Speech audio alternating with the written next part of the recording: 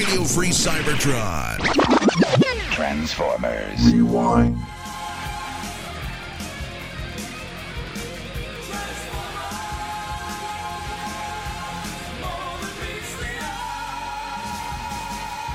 This week on Transformers Rewind, it's the rebirth from Generation 1. Remove your heads. Let the transformations begin. You know, Rebirth marked the end of the American G1 series. The end. So we'll see you next week. All right, and see ya. Bye. Okay. All right, that's it. That's Transformers Afterbirth. I love Rebirth. I can't tell you how many times I've watched Rebirth over the years. Probably. I enjoy. I love it in the way that I love like a deformed dog. Oh, It has like 3 legs and like a missing ear. It's super cute, but man, it's ugly. Well, I think I have probably. I think I don't know that I love Rebirth as much as I used to like 10, 12 years ago. But I can watch it and enjoy it for what it is. And I mean, it's just sitting there limping and hobbling along, but you're like, you just can't help but like, oh, look at it. Aw. I think that I think my mind or my impression of Rebirth has sort of been colored in a negative way based on the Headmasters Marvel comic, which I've over the years decided that I like better. oh yeah, well, Headmasters. Oh, yes. Comics. I mean, Yeah. And also by the Headmasters cartoon, which is just so radically different, but there's way more to it than Rebirth, and I just sort of gravitate toward that a little more now too. But I still really love Rebirth. Rebirth is up against the fact that there's a lot of very different takes Yes. on the same characters, and that's really unique in a way that we don't have in a lot of other fiction, where it's like, you know, you have Rebirth, you have the Marvel comic, you have the Japanese version, and they all take the same thing and they do it in a really different way.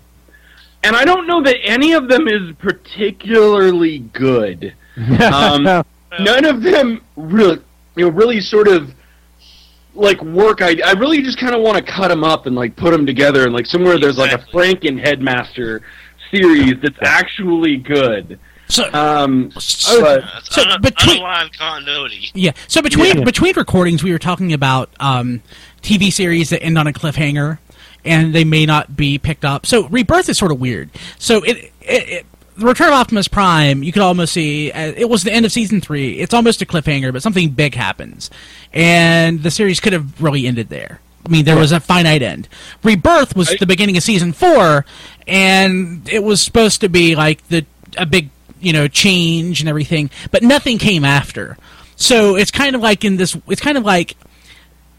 things might have been better off if we'd ended it with the Return of Optimus Prime, but we got Rebirth, and it's a beautiful, unique snowflake. So it feels like, I mean, it's always felt like a bridge to me. It's always felt like the end of season 3 was the end of Transformers. You know, the original series. It's always like Rebirth is sort of meant to be a bridge, like 3 episodes that bridges the gap between what would be, you know, like if it had gone on. Like, if there really was a season 4, and even though this is called season 4, it's more of what I would call like a prequel to the next series.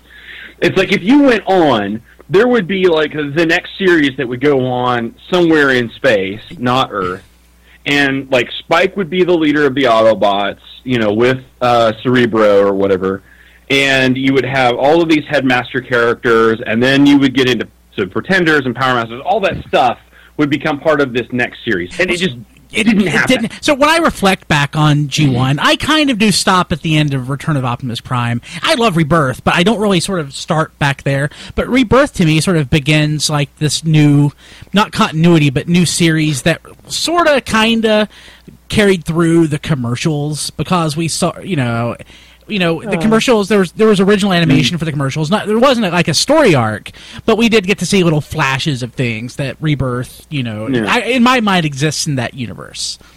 So, well, I never minded Rebirth's open. I mean, Rebirth was one I never saw as a child, so I'm like, I didn't either. I sure did. I watched it. It didn't exist to me until later. I was like, "What is this?" Like in college.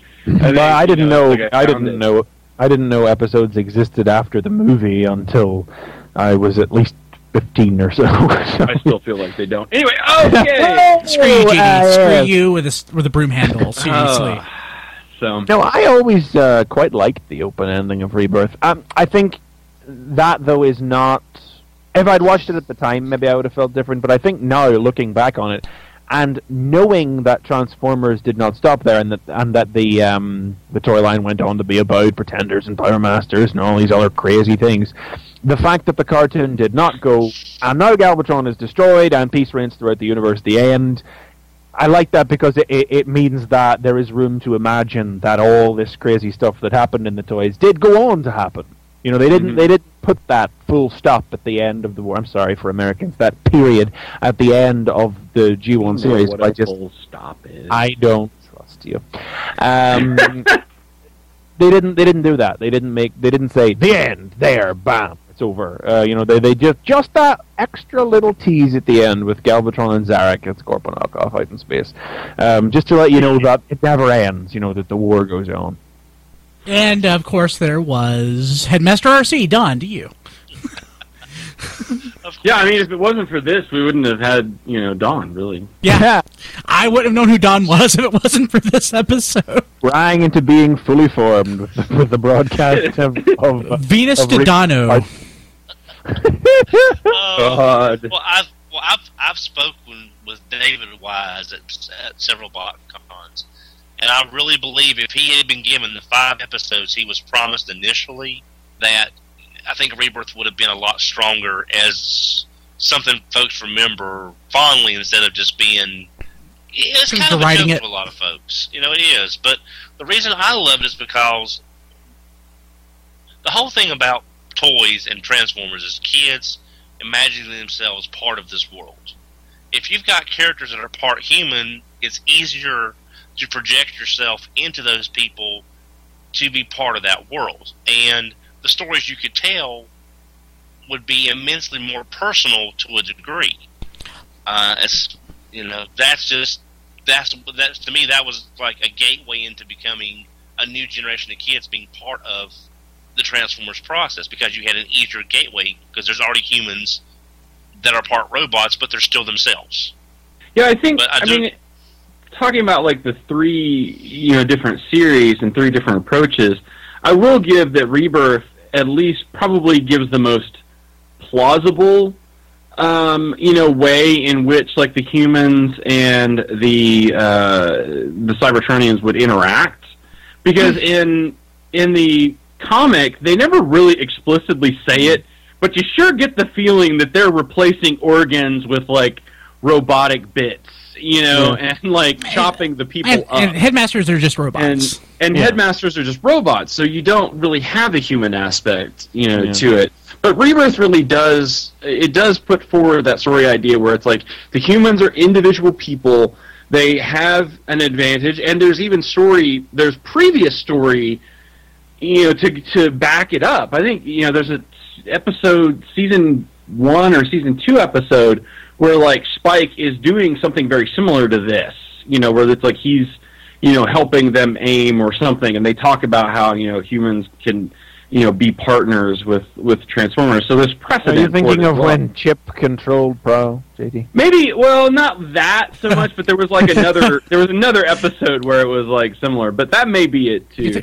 Autobot Spike? What? Huh? Yeah, that one too. Yeah. But I think that there's some precedent for him. It's probably the more straightforward way of doing it, but it's also probably the least interesting one. It's the least, yes. Yeah.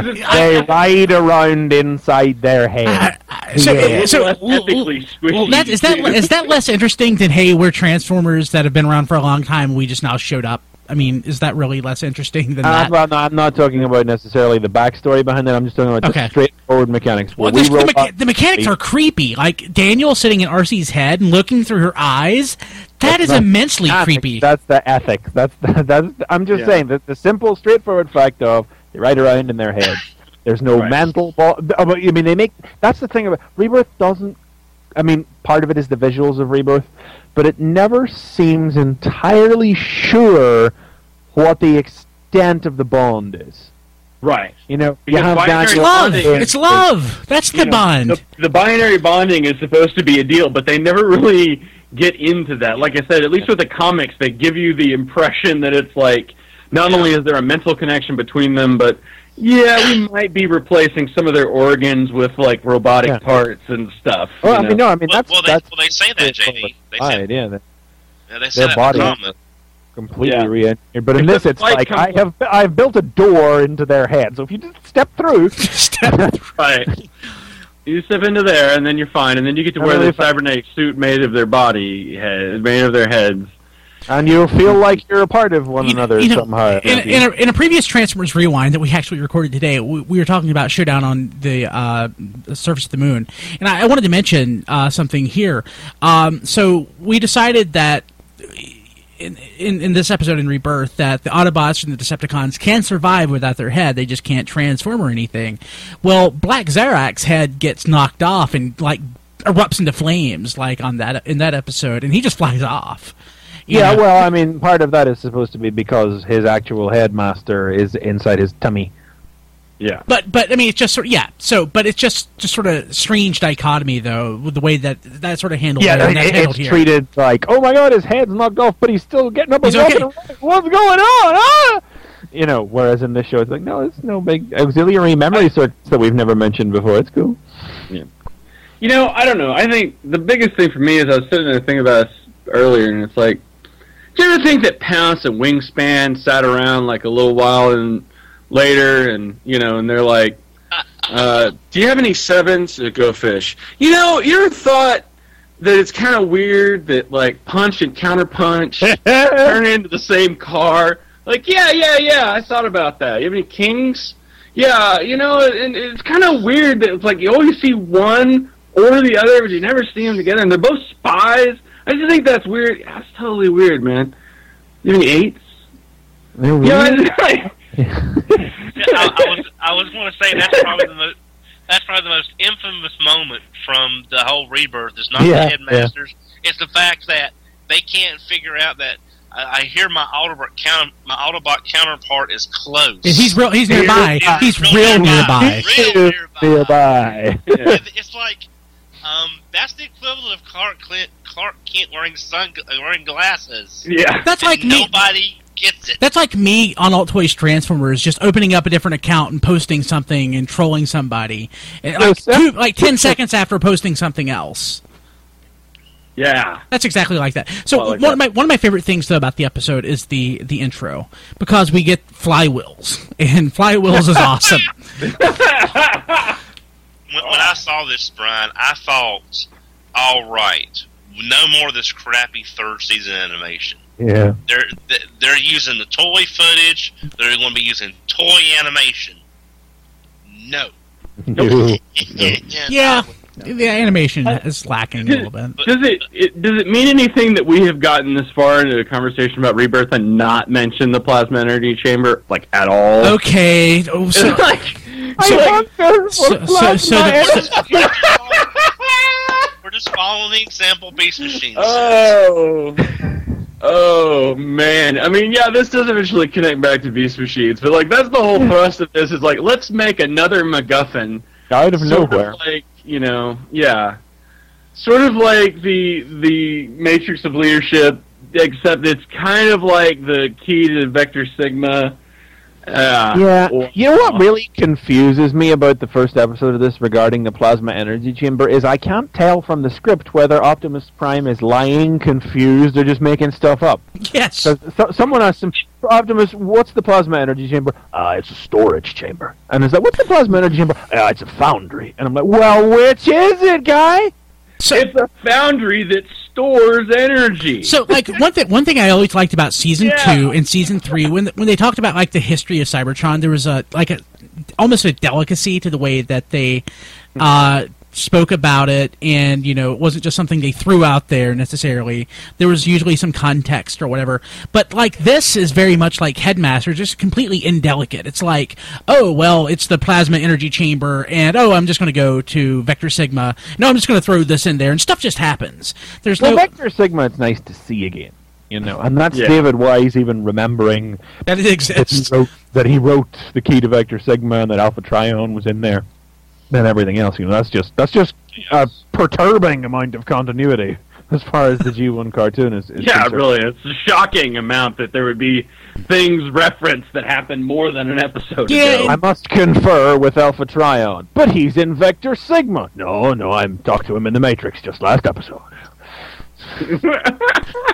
Yeah.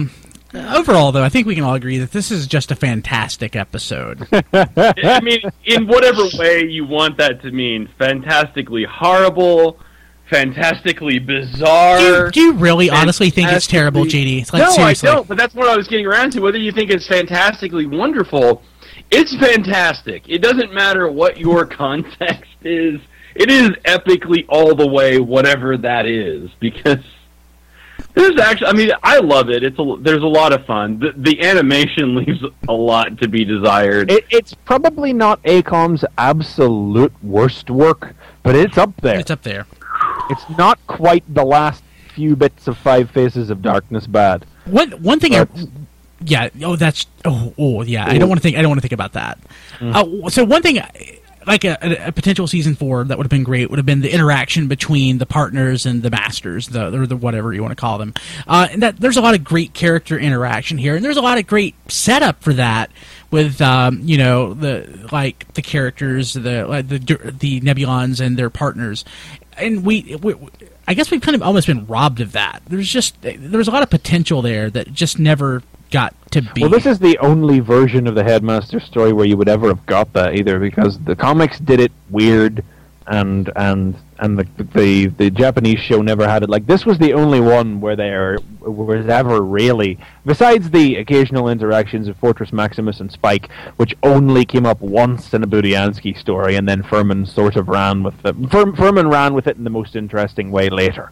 You know, that was really that was the only real use of the idea that there were two minds, one body, was when Spike and Buster would battle for control at the end of the run. You know, you had Zarak, and just Scorponok ceased to be. It was just Zarak inside in the Marvel comics under Furman.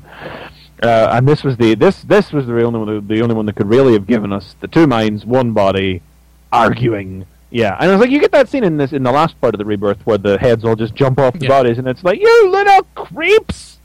Hey, we need our head. That seems like the sort of thing this concept is rife with potential for, that kind of conflict, you know. Could have been great.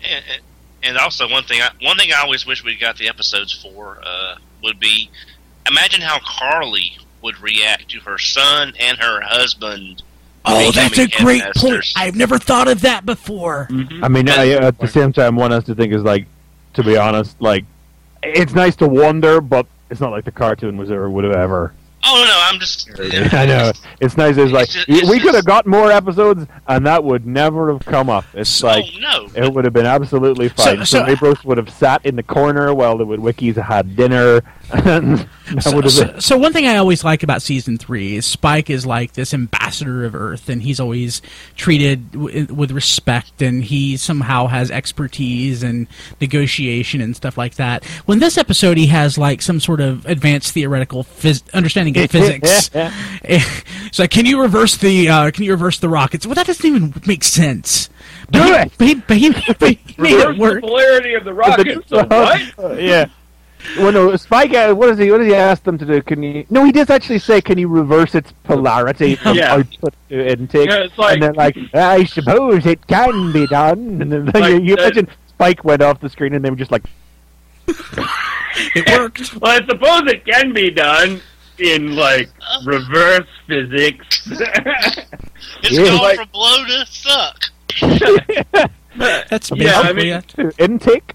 I don't think that's a polarity, Like- Spike. Spike, do you understand how a rocket works, Spike? Have you ever It's seen a a- rocket? It's like a chemical rocket. I mean, that makes no sense. It's like, it shoots out one side, Spike. You're wanting it to shoot out of the other side of its head. It's like not refilling a gonna work. balloon. Refilling Yeah. a balloon, it works exactly the same way. Yeah. Sorry, no. No, I was going to say, if they built the rocket out of everybody's power packs, Yeah. since power packs do have to be recharged, maybe all those packs together drew the energy out of the stuff. Don't help him. Don't help him. I've always thought about how kind of almost sadistic that is in a way, because it's like the Galvatron just basically ripped the power source from all the Autobots and used them as fuel, and just left them for dead. I'm surprised they were actually even able to function. Of course, I'm not really surprised in the sense that it's a cartoon and they're not going to just kill them like that, but I just always thought that was an incredibly just sort of cruel and realistic thing that would happen. Well, I mean, I figured that the whole point was like then Vector Sigma was re-energized and the whole planet glowed with the light of Vector Sigma, and I'm like, oh, Vector Sigma gives life, so they all came back, and I always figured that's what that was supposed to, but maybe I'm reading too much into it. That's what I thought too. I mean, I was exactly there with you. So I really enjoy Galvatron's plan in this too. You know, it's easily overlooked because so little of the three-parter is actually about it, and it's everybody just doing the Danny Hill run around looking for the key to the chamber. But you know, Galvatron has moved Cybertron so he can destroy the sun, the Earth, and Cybertron, and just completely obliterate everything that's ever opposed him. Like, Galvatron does not want control of Cybertron anymore. It is toys out of pram. I don't want it anymore. I'm gonna blow it up. You know, that's real season finale kind of plotting, and I do like that. It is a plot worthy of a season finale, a series finale. And also, you could say that that's actually the sign of a sane Galvatron from the end of Web World, because that is not some half-baked loony Galvatron plan. He was really still pretty loony in this episode, though. He's not that loony. He only loses it whenever he finds out that they've got the Nebulans inside them. You know, he hated that. Yeah, he really. I love that. He's going to shoot his own troops. There's no love lost between he and Zarak. They just hate each other. I don't know. I think they kind of hate each other in that way that Megatron and Starscream hate each other. You know? Even as since from being a kid. The ending with Zarak and Galvatron basically arguing over who was going to lead and everything. That's just, I've carried that with me my entire life basically, and every single imagining of what would have come next just basically sprang forth from that. And when this was released or finished or produced, did they know that it was going to be the last episode, or did they think... It seems like they did, yeah. David Wise, I think, has said a few times that he felt when he was writing it that it was the end. Yeah, well, actually, Chris, he did, because he was told when it was taken to a three-parter that this would be the last series of the show. So he was told. Why did they even do? Why did they even do it? Other than just to try to eke out some money to sell those toys, or one last chance to sell toys? Well, it was supposed to be a 5-parter, start of a new season. Then he got word that the show was ending, and they cut it back to 3. I mean, because there's so much time it takes place between writing it and then, voicing it and then animating it. It just seems like they would say, well, we have a script that's great, thanks, we're not doing anything with it. But there was probably a contract or something to someone, you know what I mean? It's like, and again, it's like, why not take it? You get 3 episodes to sell some toys, which is most of what this show is. Yeah. Oh my God, yes, the chronic for new toys. There's Sam Wise and so and Bristle Flick and Resin Fresin, and you need to buy all of them. It's like, look how badass Six Shot is. He just took on all the aerial bots. Wow. You won't be seeing him again, but buy the toy. 5 now. Well, David said he found out not long after he was commissioned to write the 5-parter. I remember him saying, and he phrased it as not long after. So there was, he had only just started writing the drafts when he found out it was going from 5 to 3. Because I asked him, is the stuff that you wrote that you didn't use available for publication? He says, I didn't even get that far other than just scribble notes on paper. Yeah. So it must have been a fast decision. It kind of sounds like any other G1 script, though. So yeah. I'm kidding. I love G1. Yeah. Yes. So any final thoughts on this episode that we want to get out, Don? This is your episode. This is like the defining episode for you. All right. Well, I'm just gonna say this without being too much of a screen time hog. the reason I've always liked Headmaster RC was because it was the best of both worlds. No Star Trek reference intended. You got I'm sorry, Don. I want to say something horrible. Nearly human. And a small child? No? Okay. No. RC is the last movie era character we have not gotten as a G1 toy. Yes, we have the animated toy, and it's a phenomenal toy, and I'm glad it was made. Creo toy, the micro-changed Creon looks pretty G1 to me. Yeah, but also we never got the Headmaster. The only Headmaster that's not been released is also RC. So that one figure could fill so many places in people's collection from a G1 and so many people could fill Headmaster's places. So.